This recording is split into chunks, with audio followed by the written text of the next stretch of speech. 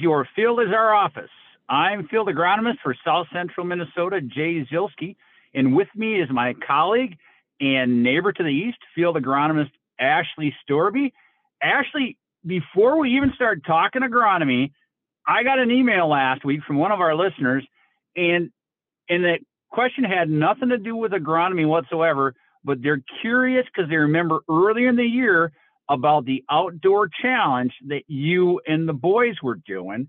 And this listener wanted to update on how things are going on. And I feel kind of remiss that I hadn't asked you that for some time here now. Oh, that's okay, because then it lets me have a much bigger number than the last time we talked. So it has been going well. We are currently a little over 500 hours. So we're well over through halfway of the year. So I don't think we'll meet our 1,000-hour goal, but it's going really well. And we've had lots of little fun outdoor adventures with the boys. And that's what the challenge is all about, just getting outside and going on adventures. Well, that is pretty cool, Ashley. And so I was thinking here, so we're 2/3 of the way through the year. You're not quite halfway to your challenge. But the cool thing is because you're doing it, because you have the challenge, you're spending more time outdoor with the boys than you would have otherwise. So that's pretty cool. And then did I see right a couple weeks ago, were the boys actually doing a test of root strength on some corn in a field? Were they trying to pull some corn plants out of the ground, or what was that anyhow, Ashley? Oh, so we've got both our cornfield, our home farm is split in corn and beans right by our house. So we get lots of good crop scouting opportunities with the boys. So they were trying to yank some ears off by themselves. They're not quite strong enough. But the coolest part was we had a little bit of spider mites on the home farm on our beans, really small amount in our conditions changed. We got some moisture. So those populations are well at bay, but I was able to show the boys some spider mites under a hand lens. So that was really, really cool. So they're well on their way to becoming crop scouts. I'm trying to remember, how old are they? 2 and 4, something like that? Oh, 1.5 years and 4. Yeah. So fun ages. Okay. Yeah. You remember those. Oh, that's cool, Ashley. That's really cool. You're training them young. That's a good thing. That's a good thing. Well, Ashley, our guest today is kind of on a limited time schedule, so we probably ought to get on and get through the preliminaries. And, 2 of my favorite things happen every year in the month of August. And the first one is the start of the college football season. Far and away, it's the top. But not too far behind is the Pro Farmer Crop Tour, and especially the Pro Farmer Crop Tour Banquet, which we happen to be hosting this Thursday evening in Rochester. But, I don't know about you, Ashley, but, it's always fun and exciting to hear what the crop scouts are seeing on the tour. But, the thing I've always wanted to know is I wanted to learn more of the specifics. As I've gone out and tried to do my own little Pro Farmer tour, it's like, okay, well, how do they deal with this situation? And, how exactly do they make the checks? And that's why I'm excited to have Emily Flory Carolan as our guest today. Emily, welcome to the show. You're on the western leg of the tour. You survived day 1, huh? Hello, guys. Yes, we sure did. Just barely, though. My goodness. South Dakota, I don't know if it's cooled down over there, and I don't know how much rain that they've had, but oh my goodness, that crop is burned up right now, guys. It was way worse than what I expected it to be. But as we moved south down into Nebraska today on the western legs, things started to green up a little bit, and I think that we started to pull a few more better yield checks than what we found in poor South Dakota, because my goodness, it was pretty eye-opening to see just how stressed that crop really was. And it's so wonderful to have your context, Emily, because I know you're a veteran. Can I say veteran? You're a veteran of the tour. What year tour is this for you?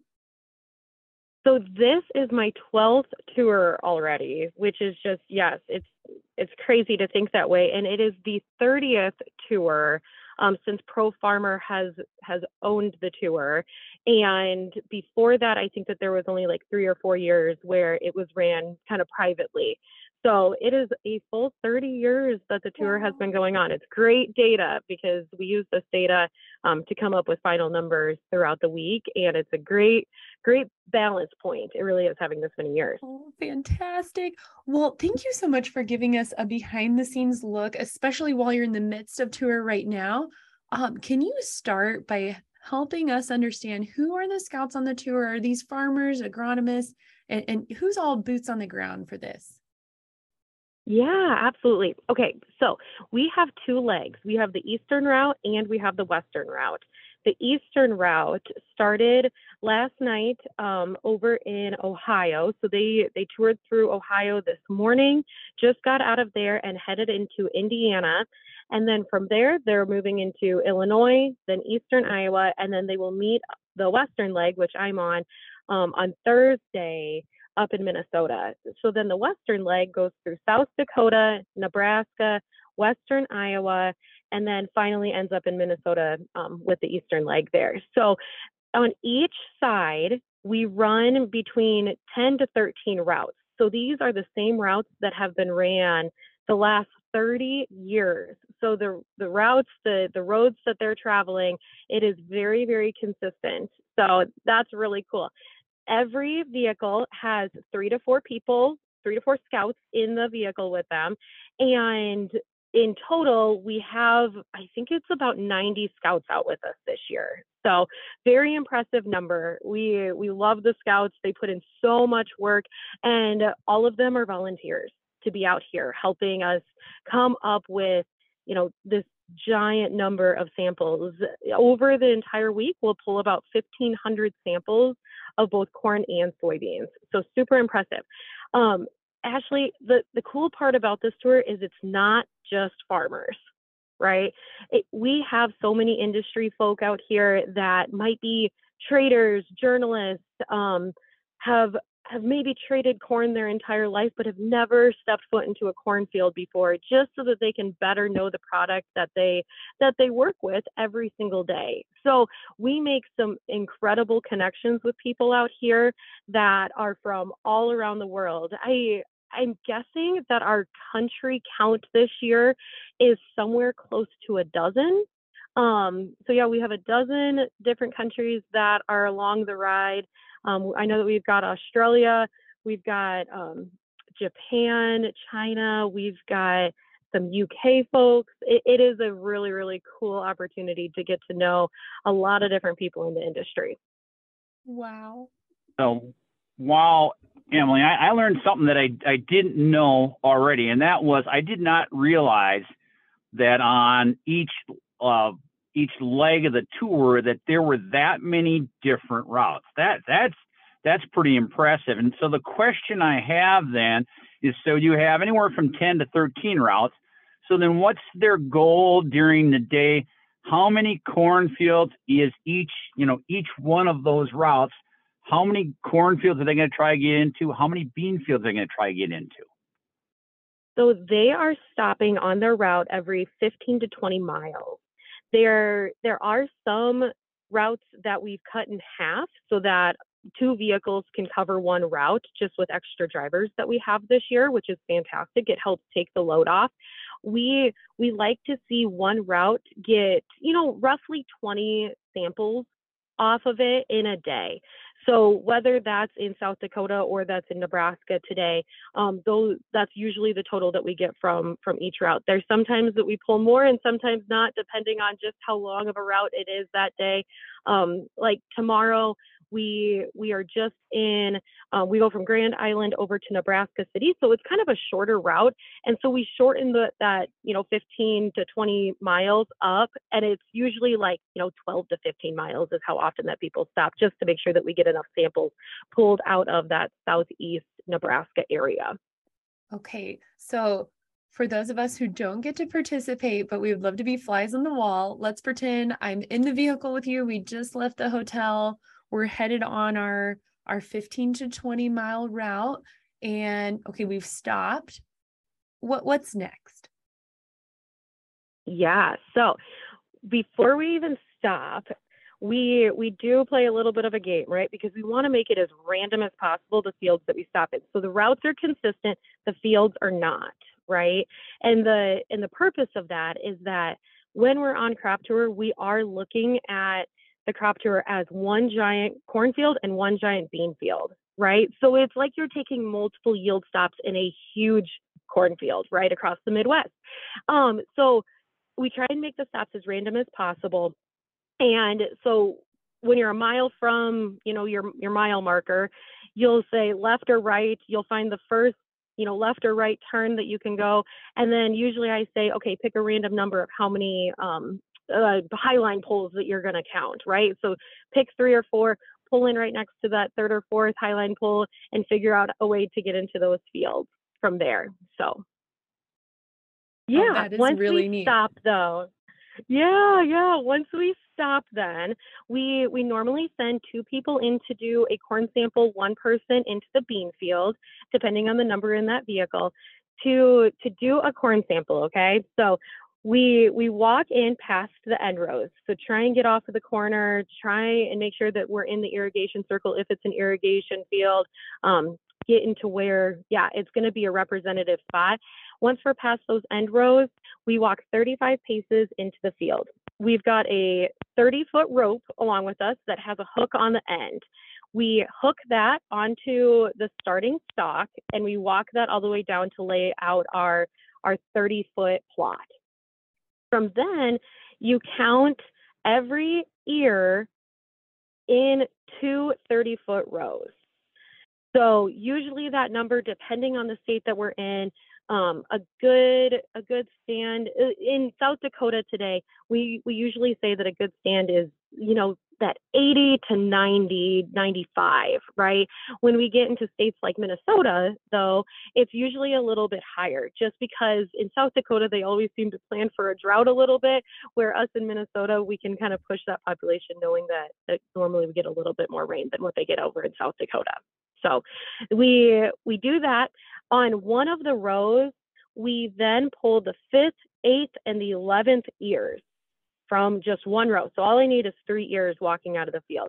After I'm done counting my 60 foot of plants, right, I pick up that rope and I head out of the field. Once I'm back at the truck, I husk the ears. I count kernel rows around on all 3 ears and I find the average. And then I take a tape measure and I measure the grain inches on the 3 ears that were pulled as well. So that's the basic general observations that we need to have. Oh, and row spacing. You got to figure out row spacing as well. Yep, because that one is important. So yeah. Okay, so back up, Emily. So I was out this morning doing the Pro Farmer method, which I like to do every year this week, so I can kind of know how my numbers stack up. But so I was going down the row. I did, 5, 8, 11. And then one of those was like a super runty ear where it was obvious that residue had interfered with emergence. Okay. Do I still count that? Do I still measure that guy? It hurts when that happens, Jay, but yes, you do count that, because if it happened in your 30-foot row, it's probably pretty realistic to believe that it happened someplace else in that field, and that's the sample that we take. Yeah. Oh, and I think it gets back to what you said earlier too, is like you're treating everything as a big, huge cornfield. So in the end, all these numbers always kind of mesh together. But then, okay, but what if you're 35 paces in and it's a drown out spot? Then what? So that happened. Yep, that happened a couple of times today when we were in South Dakota, where you think that you're going to walk in past the end rows and the end rows are standing, but we always walk 35 paces. And yes, if there is no ears there or no plants there, it is a 0. It will be a 0 that is counted in our yield average. Yes. Oh boy, that's kind of like me in high school. You fail a class, it takes a long time to get your grade point up any higher if you have something like that. Holy cow. Yep. Oh. But the same can go for the upper side of it too. If you walk 35 paces in and it's the most beautiful place in the field and you're like, that it's not going to average this, but that's the representative area that you are in, and that's the yield that you take then. Yep. So now you're back at the truck, you have your 3 ears, you have your ear count. How do you record that information? Yes. Okay. So we figure out what our rough yield is what we call it. So the equation to figure that out, and I'm a data nerd, so please stop me for any questions, because all I love is I do all of the data out here. So it's exciting to me. So the equation is you take half of the total ears in 60 foot. You take that times or multiplied by the average kernel rows around. You multiply that number by the average grain inches, and then you divide by the row spacing, and that will give you the yield. I don't know who in history figured out that will work to figure out yield, but somebody figured that out, and it has been what they have stayed with for the 30 years, and it works really well. You know what I really like about that equation is it gives you, it allows the depth of the kernel at the time to contribute to the yield estimate, which when we do yield estimates using just kernel counts, typically we use 90,000 kernels to represent a bushel.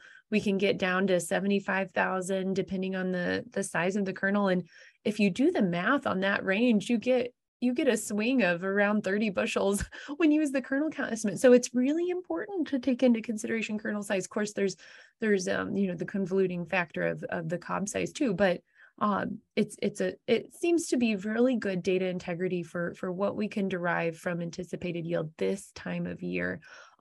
So then you've got the numbers. Can you tell us how those numbers are averaged each night? Is that within each leg? Does each leg receive an average? Yes. So like tonight, after everybody gets through South Dakota and Ohio on the eastern leg, so all of the numbers are being put into a link that I provided to the scouts. They send all of those yield estimates to me that way. I take all of that data into a fun spreadsheet, put everything together with we just average everything together. So when I say that it's just a kind of a rough and dirty yield, it's literally just the average of all of the sample stops. There's no spin on it. There's no opinion on what that yield might be. This is just strictly the average, and then we compare that versus years past. So it's very nice because it's all about the consistency out here, right? And so we need consistent routes, we need consistent number of samples, and that's what makes it easier for us to compare it from compared to every single year. Yeah. And then at the end of this experience for you will have handled summarizing the data for, is that 1,500 samples is what the tour ends up collecting? It is, yes. So we collect 1,500 samples of corn, 1,500 samples of beans throughout the week. That's usually our goal, and every night we'll release the numbers from that average for the districts that we had toured through that day or part of that day. So like tonight, the South Dakota numbers and the Ohio numbers will be released. Tomorrow night, all of the Nebraska numbers, even though some scouts are going through Nebraska today, or the northeast side of Nebraska, all of Nebraska will be released tomorrow. Indiana will be released tomorrow for the eastern leg. So yeah, it's nice because we try and release at least one state or two states every single night from the samples that were pulled at the nightly meetings that, like Ashley and Jay, you guys have mentioned, are sponsored by Pioneer, and all the drinks all the drinks and the food are on us tonight. So and every night. Well, Emily, you mentioned soybeans. Soybeans have always been my nemesis as far as trying to estimate yield. So tell us, how are your bean samples taken? Oh, Jay, the soybeans, we love them and we hate them, don't we? We really do. And I know if anybody has ever been to a pro farmer night, they've probably heard my dad, who is Chip Flory, make the reference of, well, we could probably get more accurate if we just stood on the side of the field and said, yep, that looks like 45 bushel beans, right? But that's not exactly how we take our samples out here. We do walk into soybean fields and we try and find a representative spot in the field without knocking over too many plants. We all know what beans are like in the third week of August. And so we try and find that representative spot. We actually have these, they're like wooden 3-foot rods that we hand out to all of the scouts, and they lay that down on the ground and they count the number of plants in a 3-foot row. Then on random, they pull 3 random plants out of that same 3-foot row, and they measure the row spacing, and then they head back to the truck. After that, in some areas, this can take a little bit of time, but we have them count every single pod on those 3 plants. So today it was a little bit simpler up in South Dakota than what I know it will be when we head down even into different parts of Iowa and into some irrigated fields in Nebraska too. And so we do that. Now, what we're looking to document for beans is we take the average pods per plant times the number of plants in 3-foot row to find the number of pods in 3-foot row. Then we take that number, the pods in 3-foot row, times 36 divided by that row spacing so that we can find the number of pods in a 3x3 square. Now, this is what we start to reference when we pull the numbers together at the end of the week for Pro Farmer that has has that twist of the opinion in there, right? How the crop is actually going to finish and everything. We take that number, but we've got a little bit of the secret sauce in there too. And part of that is when you've been collecting pod sizes, pod counts for 30 years, you start to get an idea of how big on average those beans are by state. Okay. So we know in like southern Nebraska, for some of the irrigated fields that we're on, those are big beans when they finish. The Nebraska guys, they know how to grow a really, really good bean crop. We've talked about that many years in a row now.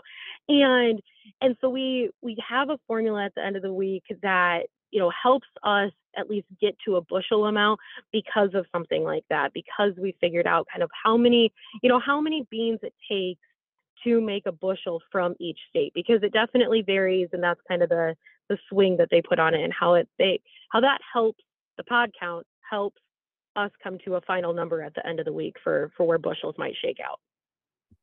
Interesting. So regardless, any pod where it has 1, 2, 3, or 4 beans in the pod, it's every single pod on the plant. Is that right? Correct. Yep. Okay. Yep. Okay. We just look at pods. We definitely pay attention, for scouts and the observations that people make out here on the number of 4 bean pods that we find, right? So that's more of the discussion and the excitement that we get out here, because we definitely rely on the observations of the scouts and what they're finding out there to help put that opinion on that final number that Pro Farmer releases at the end of the week. Because observations on beans, we all know it's a tricky thing to know, but we have quite a few scouts that have done the tour way, way longer than what I have. So they get, like I said, that consistency. It helps everybody bring their opinion that is, kind of weighted to the experiences that they've had in past years. I see. Well, and again, it's all about the consistency. Like we're comparing what you had for pod counts a year ago compared to what you have for this year. And that's about all you can do with dang beans. They always seem to be so illogical to me. But, I don't know about you, Ashley. I think I've learned a lot about the tour. But what I really, really want to know is just how much drinking takes place on the crop tour in the evenings after a long day being out in the field. That's what I want to know, Emily. More than anything else, how much drinking takes place? Oh, you are too funny. So we definitely do not start until the scouting day is done. But like I said, the drinks are on Pioneer at the nightly meetings, so there's definitely quite a bit that's consumed there. And I should figure it out, Jay, just how many Busch Lights we do consume out here, because I'm gonna guess that we put any other event up to the running, because we do have a very good time. We make a lot of friends out here. That's what it's all about, is the relationship. So we've got to have a little bit of fun in the midst of everything to make it happen. I would like to know number of Busch Lights and number of combined experience years on the tour, because the number of people participating in the tour, the integrity of the data collected is so impressive. I learned so much about the tour. I so appreciate you taking time, Emily, while you are real time in the tour. And definitely, if you're listening in Southeast Minnesota, be sure to check with your Pioneer sales rep. If you do not yet have a ticket for the finale event in Rochester and would like more information about the closing event on the evening of this Thursday in Rochester, Minnesota. And I think Jay has our key takeaways for today's show. Well, yes, Ashley, thank you very much. And, I think what I want to do is just kind of rehash again, go through exactly the process by which the samples are taken, because I think that's pretty cool, pretty impressive. In addition to, how many different routes, how many different samples are taken. But a lot of farmers who are listening may want to do the same pro farmer method at home. And so, what I heard Ashley say, or I should say Emily, that after they get past the end rows, they walk in 35 paces into the field. And then they go out and they happen to have a rope that's 30 feet long with a hook on it. And they go down and they count the plants down and back in 30 feet. So essentially you got average number of plants out there. They also measured then the row width, take their row width in, and then ear samples. And you got to be random about this. You can't be cherry picking the best ears, but it's the 5th, 8th, and 11th ears is what I remember Emily saying. And then you go and you count the number of rows of kernels around each one of those. So you take an average number of rows of kernels around. You take you measure the length of the grain on that ear, those ears, and you take the average length of the grain. And I was in the field this morning, and so we had in those 30 feet, we had an average we had a total of 94 ears. So we had 47 in one 30-foot stretch. We had 16.67 rows of kernels around the ear. We had 6.67 inches of length to those ears. And then this is an interesting one. It was 22-inch rows. So we divide that number by 22, the row spacing. We had 237 bushels to the acre. So that's the method of how you do it. Yeah, it was, and then we had kind of a bummer ear on one of the checks we had, and we were down like 195 bushel on a different check. But anyhow, I think that's to me, for farmers, if you want to try the pro farmer method, but we also want to be sure and plug within our granular insights tool. And for farmers who are familiar with it, they'll know what I'm talking about. If they aren't, they maybe can contact their Pioneer sales rep. But we have an ear photometry tool, which is really cool. And for that, you need to take get your average population, select your ears. And I think we have it set up now where you select at least 8 ears. And then when you go into the photometry app, you hold that ear up to your cell phone. And when you punch it to do the yield estimate, it captures each one of the kernels on the screen, and then you go on until you've had at least 8 ears to sample, and it'll give you an average yield calculation based on some of the work that our folks on the research side of things had done. And I think actually, if I remember right, this started back from some of the production plants where they had cameras mounted on the pickers. And so, there's no such thing as like a yield monitor when you're ear picking. And so I think that's, to my understanding, that is the origin of the photometry, and then ultimately the photometry app. And it's a pretty cool tool. And so I encourage folks to maybe try each of the methods and compare notes at the end.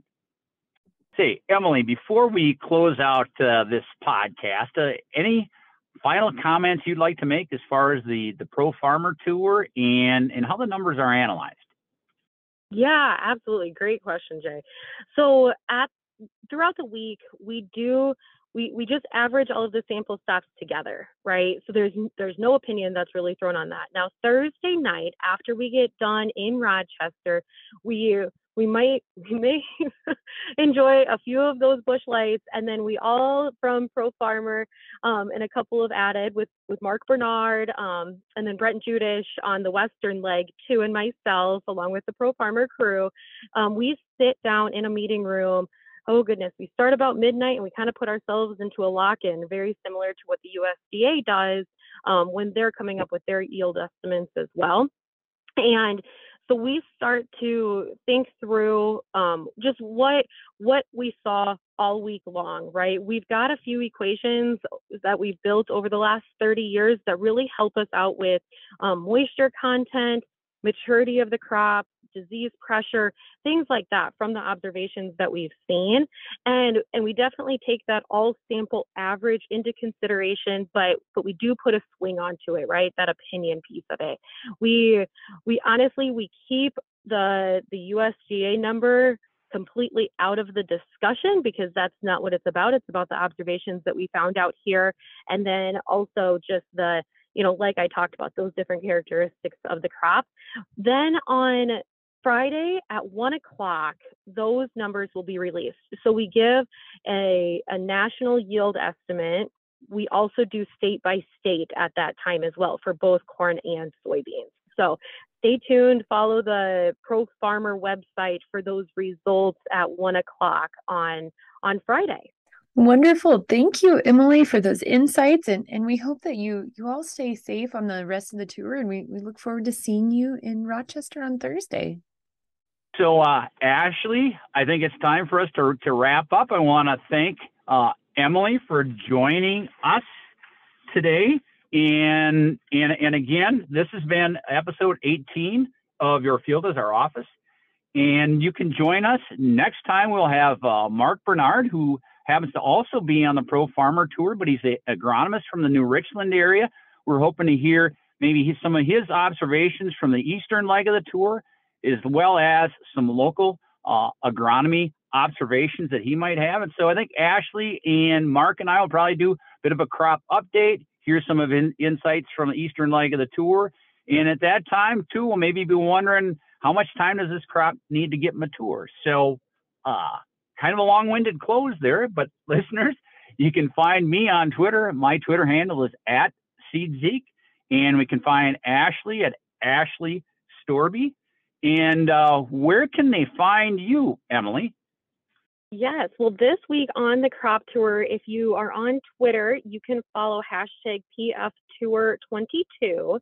And then you can also follow me at Emily_Flory Ag14. So kind of a long one there, but have to rep the 2014 Iowa State graduation. So I see. I knew there had to be a method to the madness. So again, listeners, thank you for joining us for this episode 18 of Your Field is Our Office. Until next time, be safe and stay healthy.